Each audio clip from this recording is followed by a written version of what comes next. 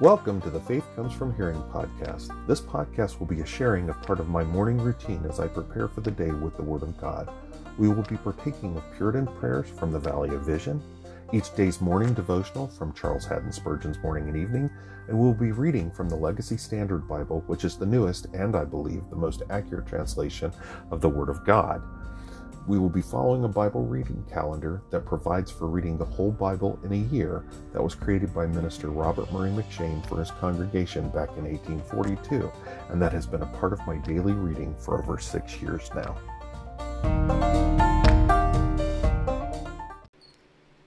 Good morning and welcome to the morning segment of the Friday, August 11th episode of the Faith Comes From Hearing podcast.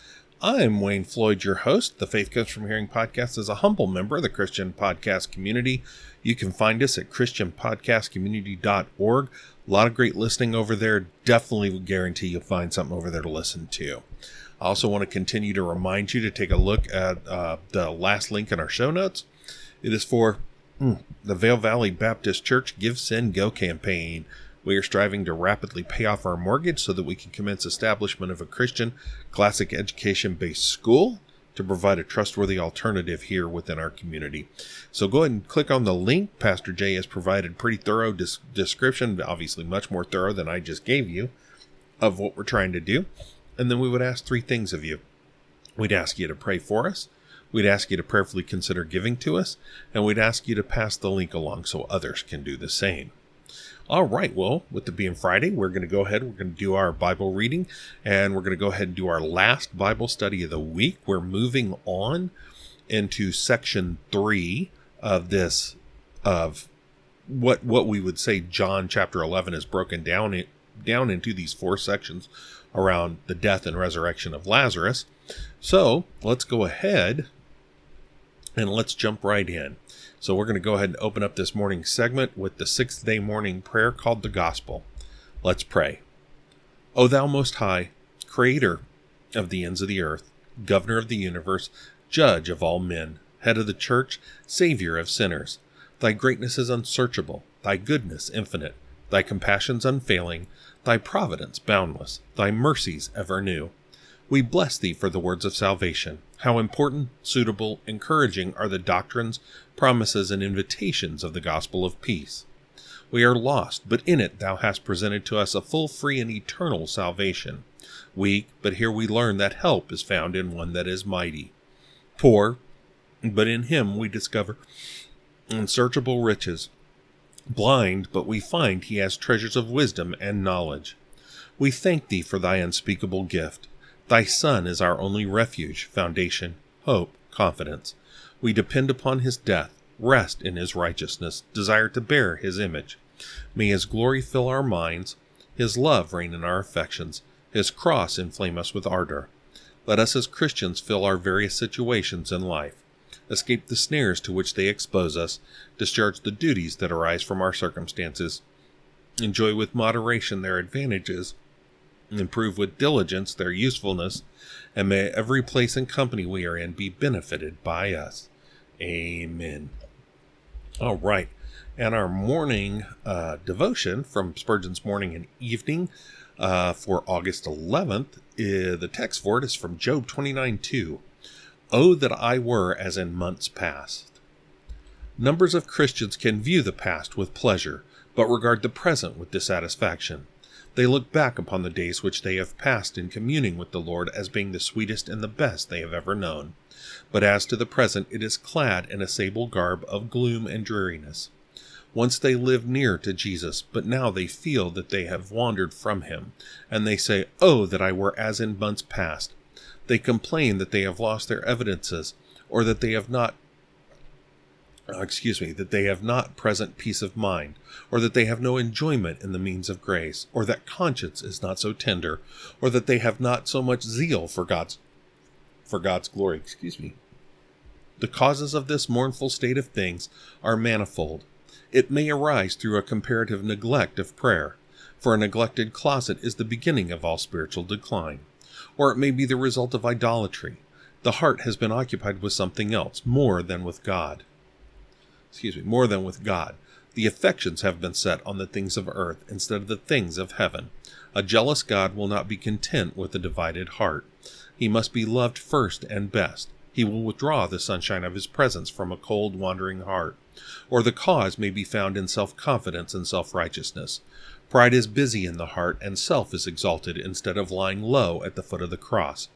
Christian, if you are not now as you were in months past, do not rest satisfied with wishing for a return of former happiness, but go at once to seek your Master and tell him your sad state. Ask his grace and strength to help you to walk more closely with him. Humble yourself before him, and he will lift you up and give you yet again to enjoy the light of his countenance. Do not sit down to sigh and lament while the beloved physician lives, there is hope. Nay, there is a certainty of recovery for the worst cases. All right. Well, our reading today, we've finished Ezra, so we're going to be in Nehemiah. We're going to be reading from Nehemiah 1 through Nehemiah 3, verse 14.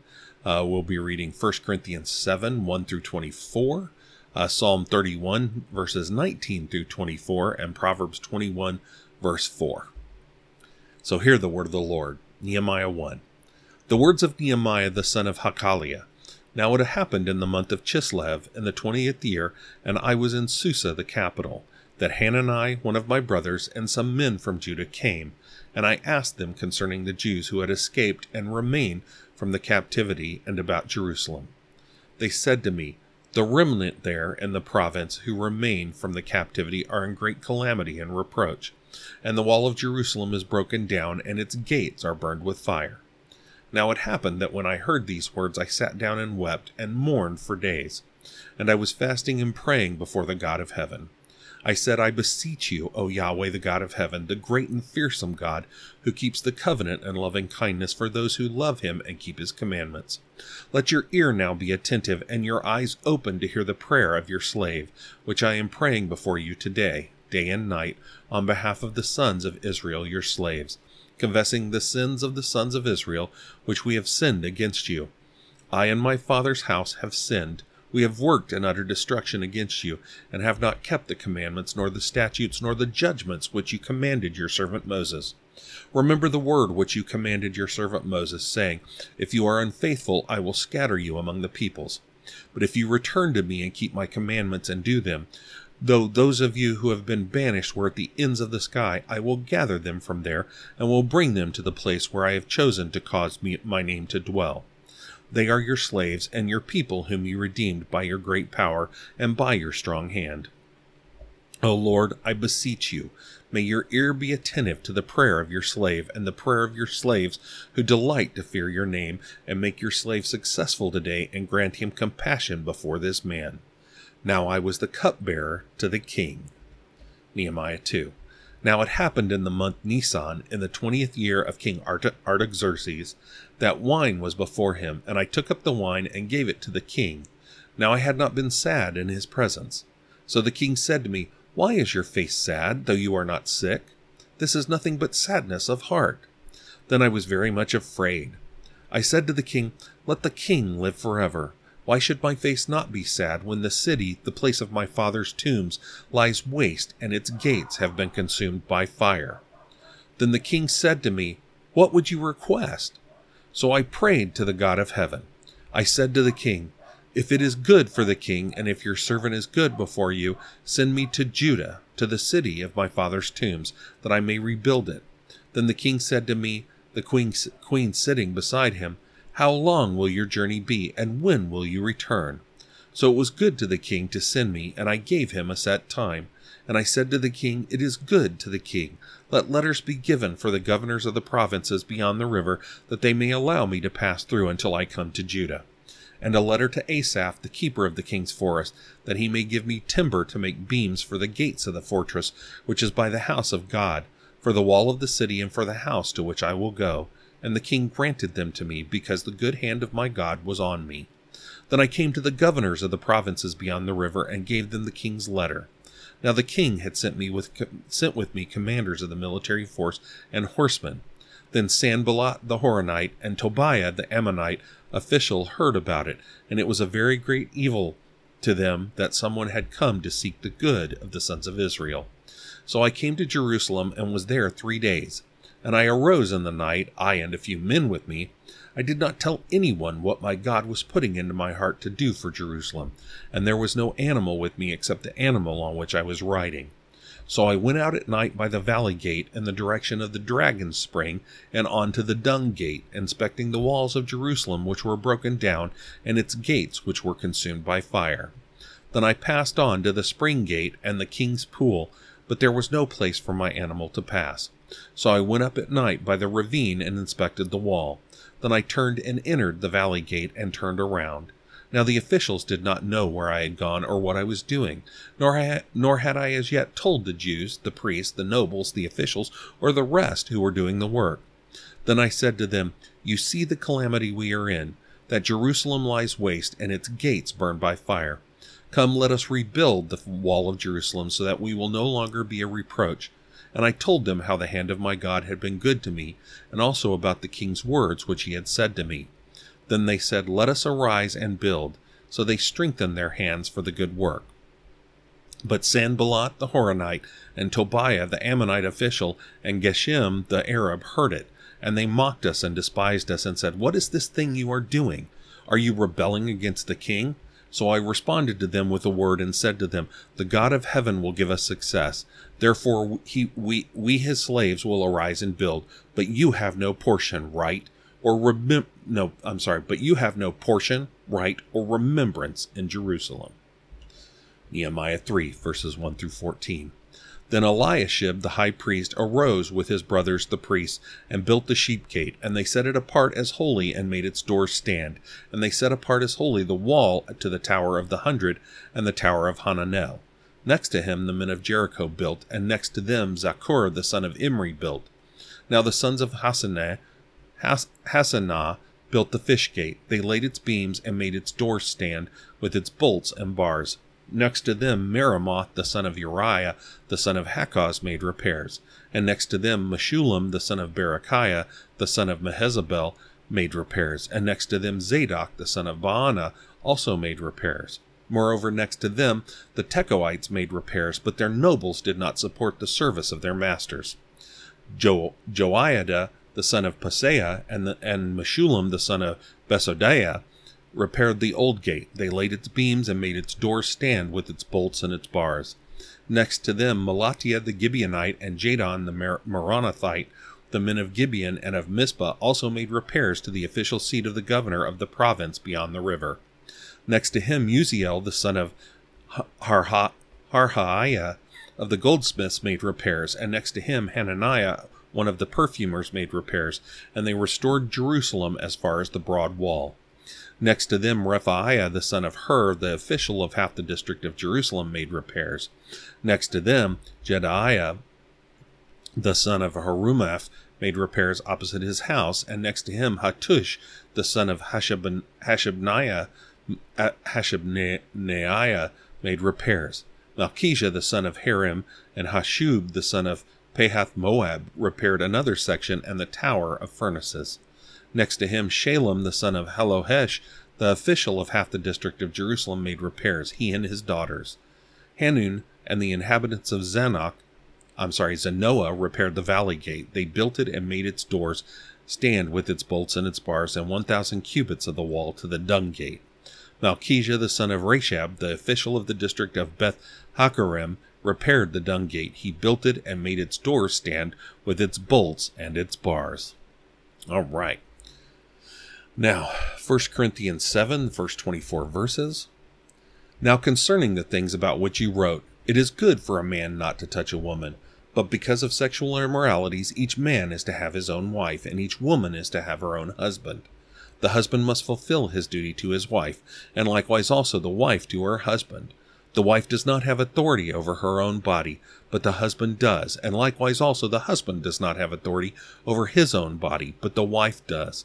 Stop depriving one another, except by agreement for a time, so that you may devote yourselves to prayer and come together again, so that Satan will not tempt you because of your lack of self-control. But this I say as a concession, not a command. Yet I wish that all men were even as I myself am. However, each man has his own gift from God, one this way and another that. But I say to the unmarried and to widows that it is good for them if they remain even as I. But if they do not have self-control, let them marry, for it is better to marry than to burn with passion. But to the married I give instructions, not I but the Lord, that the wife should not leave her husband. But if she does leave, she must remain unmarried, or else be reconciled to her husband, and that the husband should not divorce his wife. But to the rest I say, not the Lord, that if any brother has a wife who is an unbeliever, and she consents to live with him, he must not divorce her. And a woman who has an unbelieving husband... I just got lost. Oh, there we go. And a woman, verse 13, and a woman who has an unbelieving husband, and he consents to live with her, she must not divorce her husband. For the unbelieving husband is sanctified through his wife, and the unbelieving wife is sanctified through her believing husband. For otherwise your children are unclean, but now they are holy. Yet if the unbelieving one leaves, let him leave.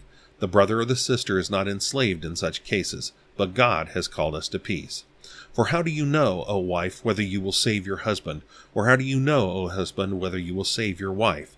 Only as the Lord has assigned to each one, as God has called each, in this manner let him walk. And so I direct in all the churches. Was any man called when he was already circumcised? He is not to become uncircumcised. Has anyone been called in uncircumcision? He is not to be circumcised. Circumcision is nothing, and uncircumcision is nothing. But what matters is the keeping of the commandments of God. Each man must remain in that condition in which he was called. Were you called while a slave? Do not worry about it, but if you are able also to become free, rather do that. For he who was called in the Lord while a slave is the Lord's freedman. Likewise, he who was called while free is Christ's slave. You were bought with a price. Do not become slaves of men. Brothers, each one is to remain with God in that condition in which he was called. All right, Psalm 31, verses 19 through 24. How great is your goodness, which you have stored up for those who fear you, which you have worked for those who take refuge in you, before the sons of men. You hide them in the secret place of your presence from the conspiracies of man. You keep them secretly in a shelter from the strife of tongues. Blessed be Yahweh, for he has made marvelous his loving kindness to me in a besieged city. As for me, I said in my alarm, I am cut off from before your eyes. Nevertheless, you heard the voice of my supplications, when I cried to you for help. Oh, love Yahweh, all you his holy ones. Yahweh guards the faithful, but repays fully the one who acts in lofty pride. Be strong and let your heart take courage, all you who wait for Yahweh. And finally, Proverbs 21, verse 4. Haughty eyes and a proud heart, the fallow ground of the wicked are sin. All right. Well, that is our reading for the day. Again, for the evening segment, we'll be coming back and we'll be continuing on in our study of John chapter 11. We'll be getting into the third section, and I'll explain those sections to you when we get into the evening segment. But let's go ahead and close out with prayer. This one is called God Honored. O God, praise waiteth for thee, and to render it is my noblest exercise.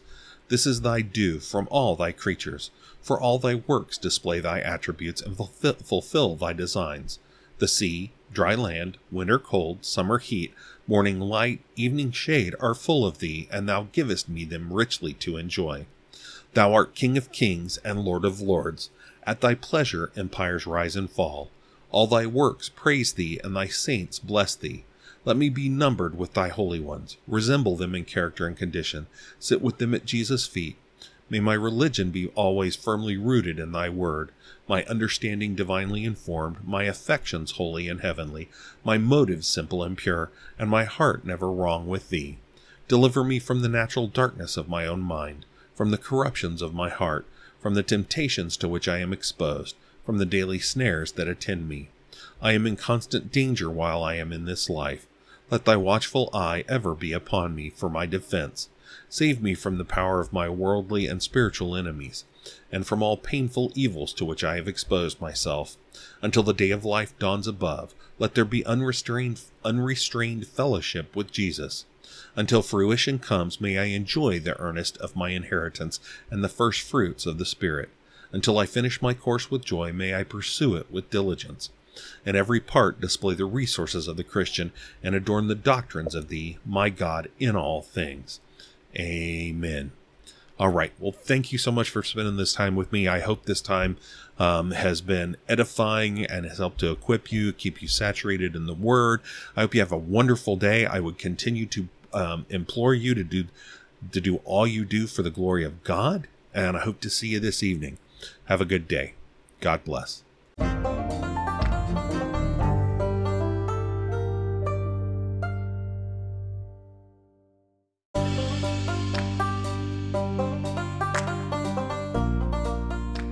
Welcome to the evening segment of the Faith Comes From Hearing podcast. Good evening and welcome to the evening segment of the Friday, August 11th episode of the Faith Comes From Hearing podcast. I continue to be Wayne Floyd, your host. We are going to be continuing on in our study of John chapter 11 this evening. We did our basic reading this morning, and we're going to be continuing our study in John chapter 11. I think it's going to take us all the way through next week, God willing, and maybe into the following week to finish up John 11, finish up this part, and then get in to the private ministry. Again, we went from Jesus's public ministry, which, the crux of it, though it really stretches back. I mean, he engaged with, wow, I completely forgot the guy's name. I'm sorry, John chapter 3, where he's engaging the guy he calls the teacher of the Jews. Wow. I can't remember the man's name. I went completely blank. Anyways, and then we saw him engage with the Samaritan woman in John 4, but then we really saw the engagement both in Jerusalem and in Judea and then in Galilee through his public ministry here, and from John 5 through John 10 here, and this last part here is somewhere in the 4 months between the end of John 10 and the final Passion Week. So this is somewhere in there that we're going to be going. But let's go ahead. Let's get on into it. Let's open up with prayer. And the prayer we're going to open up with is called the Prayer of Love from Valley of Vision. Let's pray. Gracious Lord, thy name is love. In love receive my prayer. My sins are more than the wide sea's sand. But where sin abounds, there is grace more abundant. Look to the cross of thy beloved Son, and view the preciousness of his atoning blood. Listen to his never-failing intercession, and whisper to my heart, thy sins are forgiven. Be of good cheer. Lie down in peace. Grace cataracts from heaven and flows forever, and mercy never wearies in bestowing benefits. Grant me more and more to prize the privilege of prayer, to come to thee as a sin-soiled sinner, to find pardon in thee, to converse with thee, to know thee in prayer as the path in which my feet tread, the latch upon the door of my lips, the light that shines through my eyes, the music of my ears, the marrow of my understanding, the strength of my will, the power of my affection, the sweetness of my memory.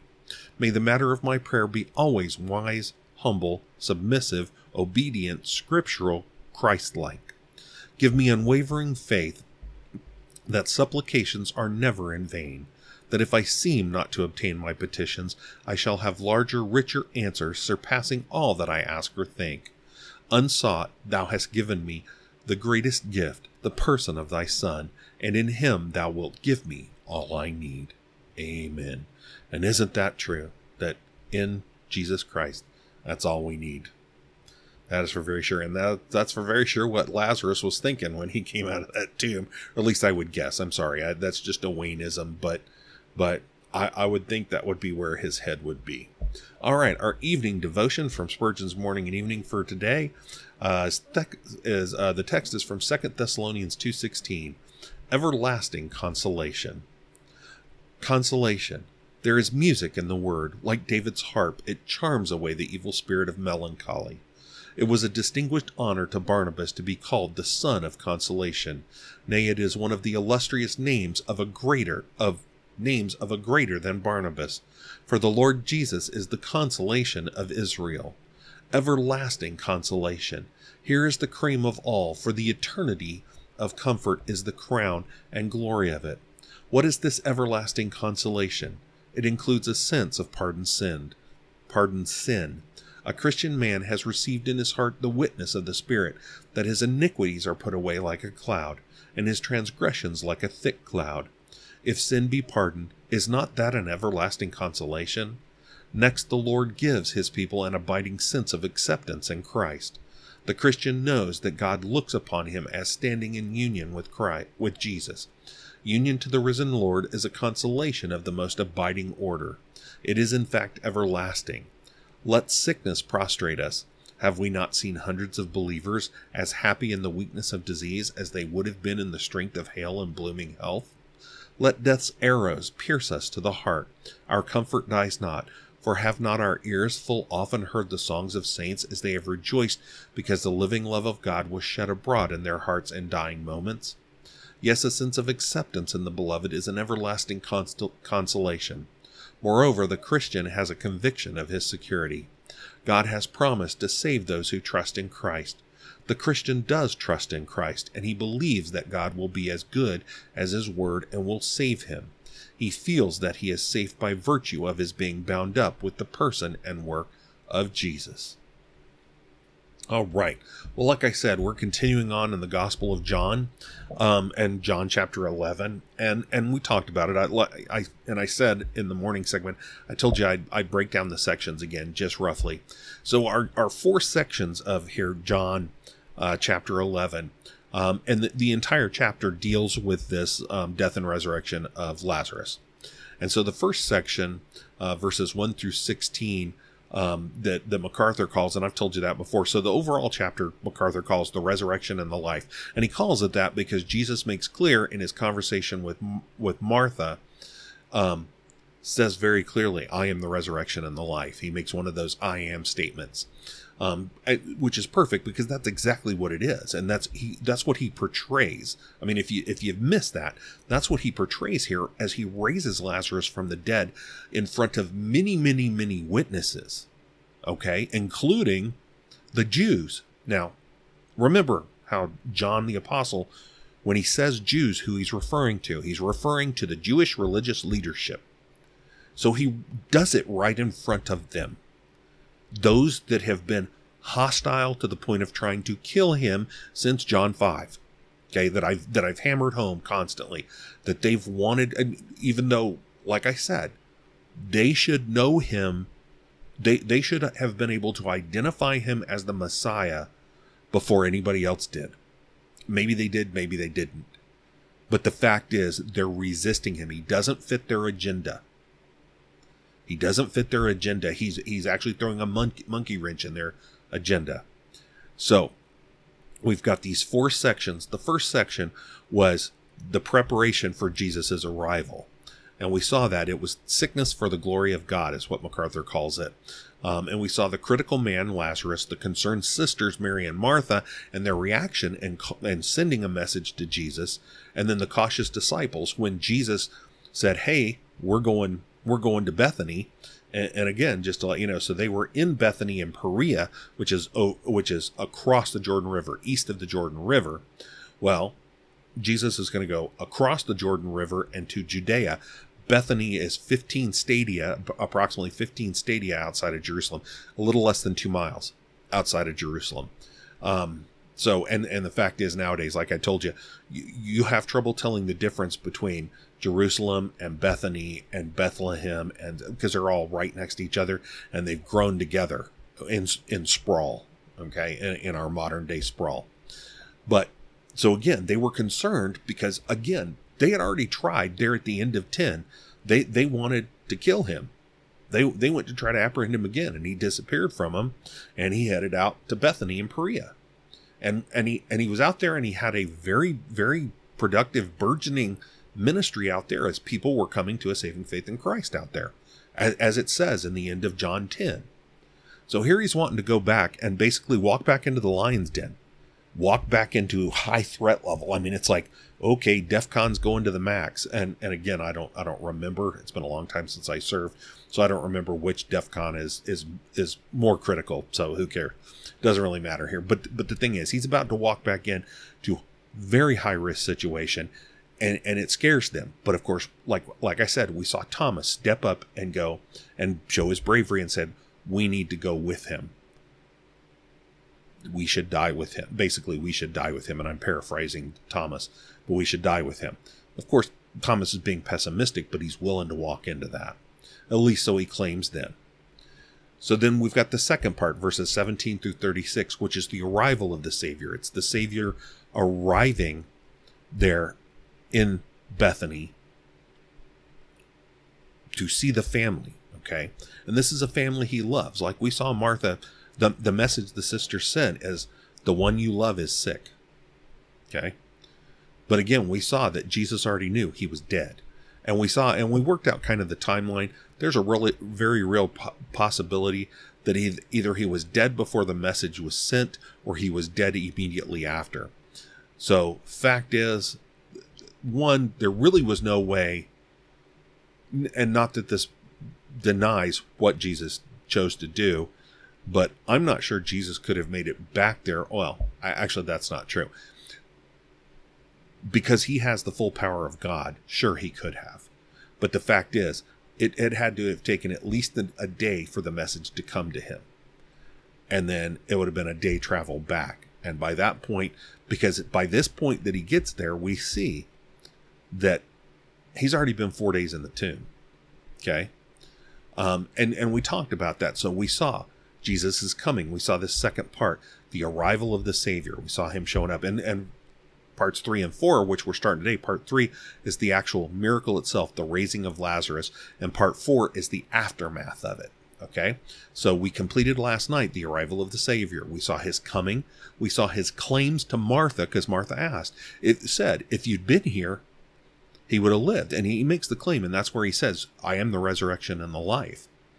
And he goes on to make those claims that making clear, let me back up.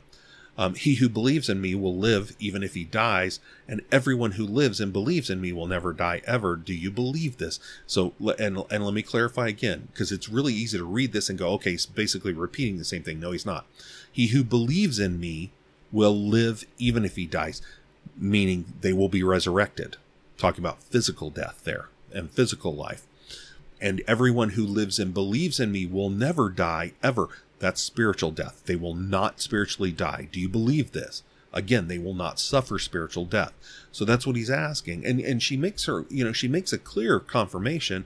Yes, Lord, I have believed that you are the Christ, the Son of God, the one who comes into the world. Well, that's great. Except she still showed by her saying, if you had been here, my brother would not have died. Showing that she still has a little bit of limitation here in her belief, because she's not believing that he can do anything now. And we see that in our verses today.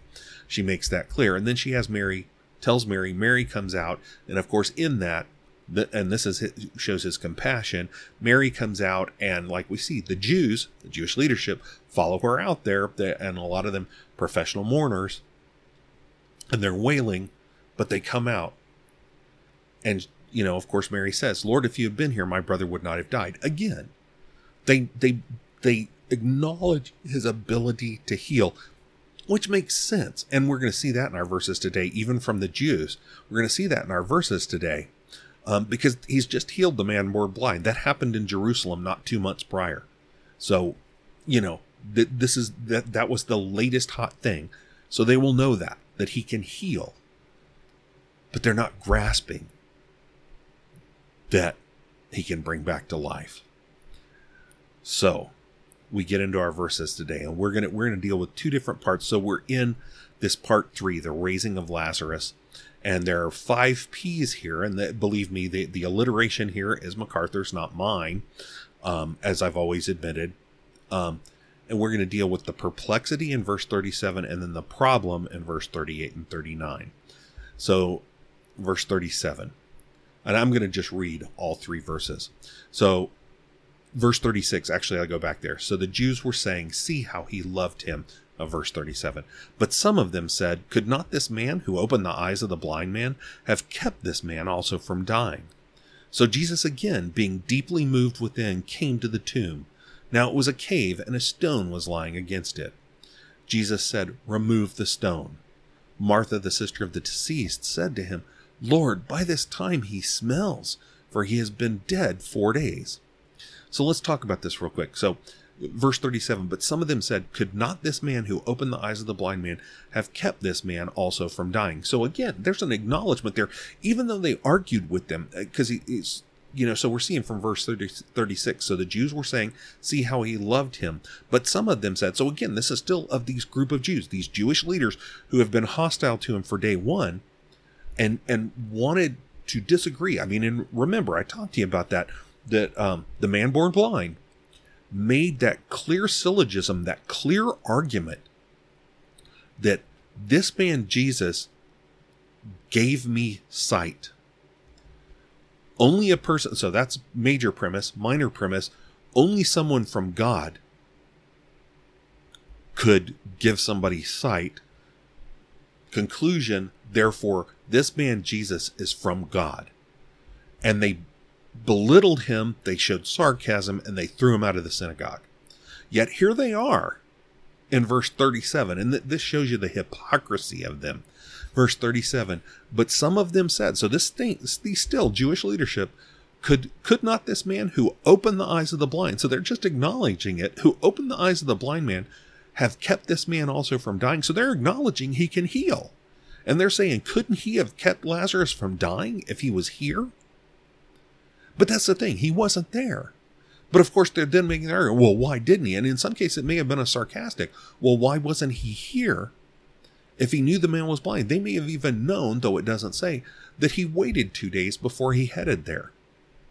Now, again, we know, and he was very clear to the disciples, we saw that back, or the 12 back there, in the section about the cautious disciples, he made clear to them that Lazarus was dead and that he was glad that that was so. Not that he was glad Lazarus was dead, not that he was glad the family was going through the grief, but that God would be glorified and that he would be glorified, that their faith would be strengthened.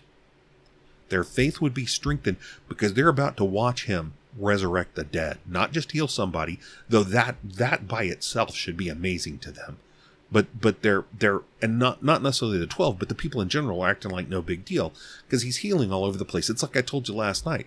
Basically, he has wiped out disease in the area, in this area. We've got to realize that the impact his ministry had on just the general health of the area. Okay, but so again, they're going, well, couldn't he have prevented this from happening? So there's your perplexity. It's kind of like, why wasn't he? It's almost asking the question, why wasn't he here to prevent this? But we hit verse 38 and verse 39, the problem. So Jesus, again, being deeply moved within, came to the tomb. Now it was a cave and a stone was lying against it. So let's deal with some of the basics. This was a cave. Now that was the thing. This was common, particularly among the more well-to-do, and we've talked about that there's really pretty good indication that Mary and Martha and Lazarus were from a pretty well-off family. Okay, pretty well-off family, pretty well-known. Thus why the Jewish leadership was over here and attending. That wouldn't have been the common thing for some random shepherd. And I'm not trying to belittle shepherds, but they were not. Shepherds were considered kind of some of the lower of the on the social rung. The Jewish leadership wouldn't have gone out to weep and mourn with the family of somebody like that. They wouldn't have. That's what tells us that they're a more well-to-do, more well-known family. And of course, like we said, hey, they were there, and some might have been acting more as professional mourners. Some of them might have actually cared, but the fact is, this was an opportunity for them to be seen in public and for their the Jewish leadership and for people to see their power and prestige and honor. Okay, so some of it was probably as much driven by that as anything else, and that's just kind of my opinion. But it fits the character they've manifested since John 5. John chapter 5. That's what we've seen. But so. Of the more well-to-do, typically they would bury within caves. Now, some of them would have been natural. Some of them would have been carved out of the stone, but they would have been carved out, floor flattened, and shelves carved into the wall to place the bodies on. In a lot of cases, The tomb would be for multiple bodies. It'd be like for a bunch of people in a generation of a family, or for multiple generations of a family if the cave was big enough. But let's look back at the beginning of that. So I wanted to get that kind of out of the way. But let's look at the beginning. So Jesus, again, being deeply moved within, came to the tomb. Again, I've always taken this as being him being deeply moved and upset and saddened because Martha and Mary are weeping and Lazarus has died and all that. Maybe that's some of it, but honestly, this is the same thing as where we dealt with in verse 33. When Jesus therefore saw her crying and the Jews who came with her also crying, he was deeply moved in spirit and was troubled. This is a grumbling. This is an anger. This is a frustration with them. It's a frustration of what sin has produced, because you got to understand, not only is Lazarus dead, which is a product of sin, not necessarily his particularly, but is a product of sin, the sin corruption in the race of man, but the grief it's causing the family, the grief it's causing to other people, not necessarily in the family, but the social situation that it has engendered, that it is engendering. And here are these who truly, I don't have any problem believing, hypocritical Jewish leaders that are out here symbolically mourning this person because he's from a well-to-do family. All of that being the product of sin. So that's what we're talking about here. So Jesus, again, being deeply moved within, came to the tomb. He's frustrated. He's angry. He's irritated. He's saddened. He's weeping at what sin has produced. He's also weeping for his friends, people he loves, that we know, Mary, Martha, Lazarus, that all of this has occurred because it's occurring because of sin, but that they're going through. But he gets there, and note his terse reply, remove the stone. Now, you and I sit there and go, oh, big deal. But we got to look at this. We got to look at Martha's response here. And in a couple of ways. Martha, the sister of the deceased, so we know, said to him, Lord, by this time he smells, for he has been dead 4 days. So again, this is Martha confirming for us, and I'm not saying this to bash Martha because you and I had been in the same place. Martha confirming that she doesn't believe that Jesus is going to do anything for her brother, or can do anything for her brother at this point. And what she's alluding to is the fact that the Israelites in the first century, they did not embalm their bodies. They did not embalm them. They would wrap them, in a lot of cases in the wrapping, they would soak the wraps and sprinkle on the body perfumes and stuff like that to kind of mask the odor as the body decayed. But because they didn't do any kind of embalming or preserving of the body, having placed him in the cave and closed the cave up, and you're 4 days down the road, he's already started decaying, and he's going to stink. I mean, barring what Jesus is about to do, it would be stinking, and it would be stinking such that the perfume would not overpower it. It would have overpowered the perfume, and they'd have gotten this miasmic cloud pouring out of this cave as they opened the stone, as they removed the stone. And again, I forgot to say, so, and not that it really matters, but the stone, typically they would try to form an oval or a round stone, a round flat stone that could lean up, that would be over the opening as a closing to prevent thieves and animals and stuff from that, like that, from going after bodies. And the reason it was round is so they could roll it back and forth. They wouldn't have to manhandle the stone. So it acted like a rolling door. But again, so she's showing, no belief that Jesus can do anything about this, can raise her brother, that her brother's got to be rotten in there.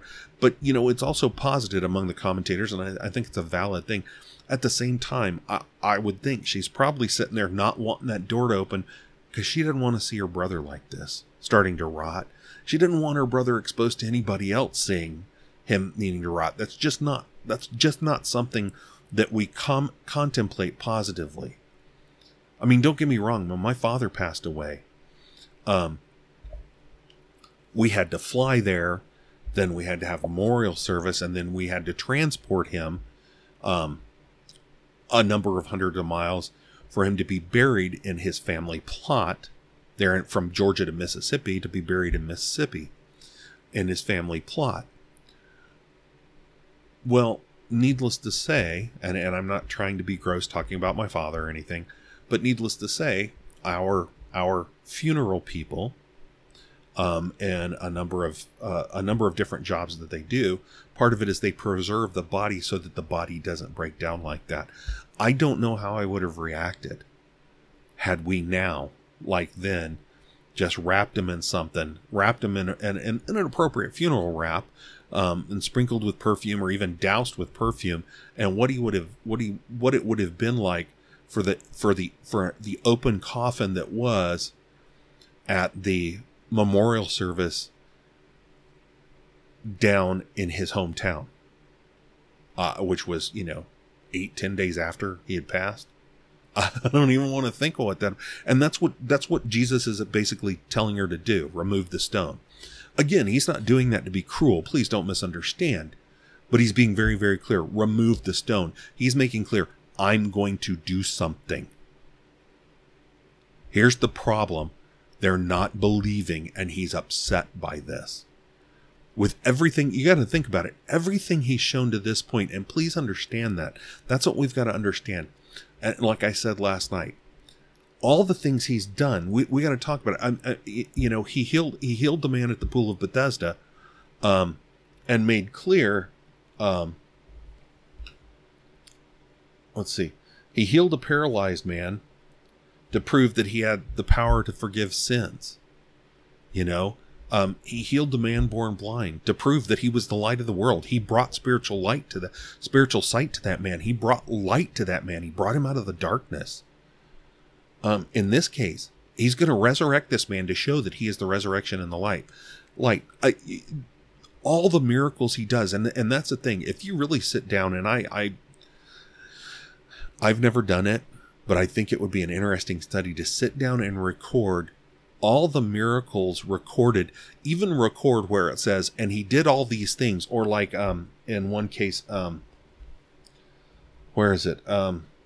When they go to ask John, when John sends his disciples when he's in prison, and sends his disciples over to Jesus to ask if he's the one they should be waiting for, and he tells him to go and tell John what you've seen and heard, that the blind receive sight, the lame walk, the lepers are cleansed, and the dead and the deaf hear, the dead are raised up, the poor have the gospel preached to them.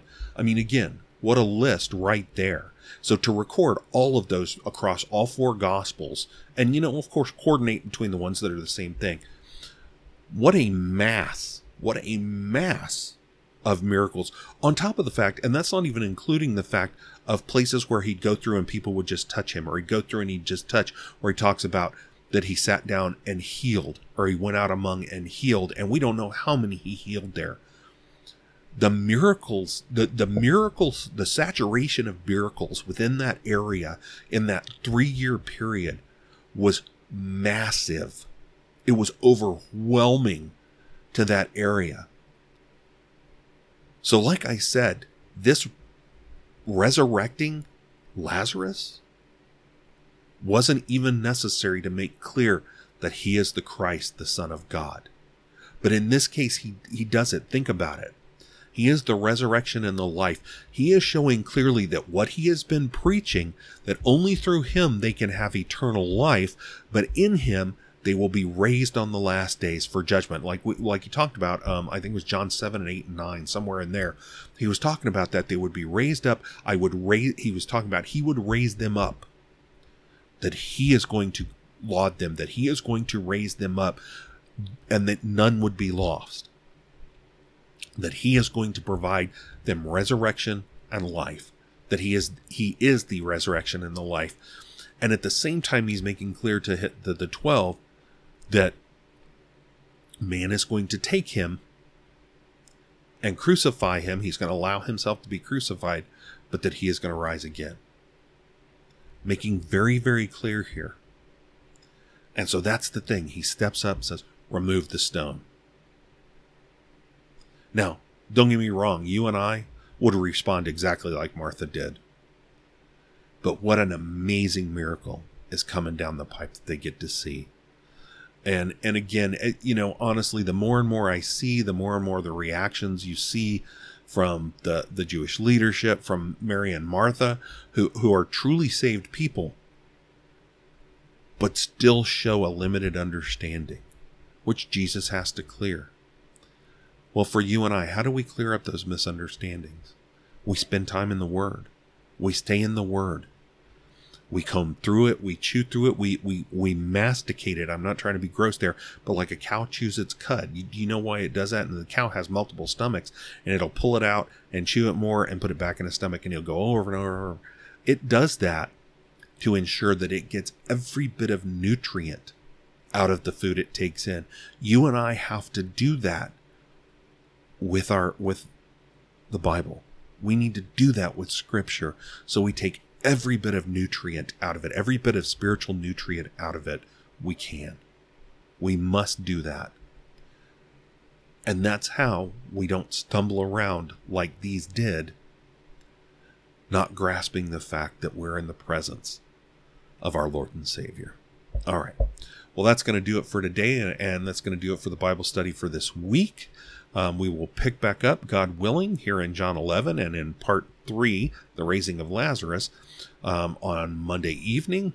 I hope you have a great night. Let's go ahead and close out with prayer. We're going to close out with the 6-day evening prayer called the Mediator. O God of Abraham, Isaac, and Jacob, we hope in thy word. There we see thee, not on a fearful throne of judgment, but on a throne of grace, waiting to be gracious and exalted in mercy. There we hear thee saying, not depart ye cursed, but look unto me and be ye saved. For I am God, and there is none else. They that know thy name put their trust in thee. How many now glorified in heaven, and what numbers living on earth are thy witnesses, O God, exemplifying in their recovery from the ruins of the fall, the freeness, riches, and efficacy of thy grace. All that were ever saved were saved by thee, and will through eternity exclaim, not unto us, but unto thy name give glory, for thy mercy and truth's sake. Thou hast chosen to transact all thy concerns with us through a mediator, in whom all fullness dwells, and who is exalted to be Prince and Savior. To him we look, on him we depend, through him we are justified.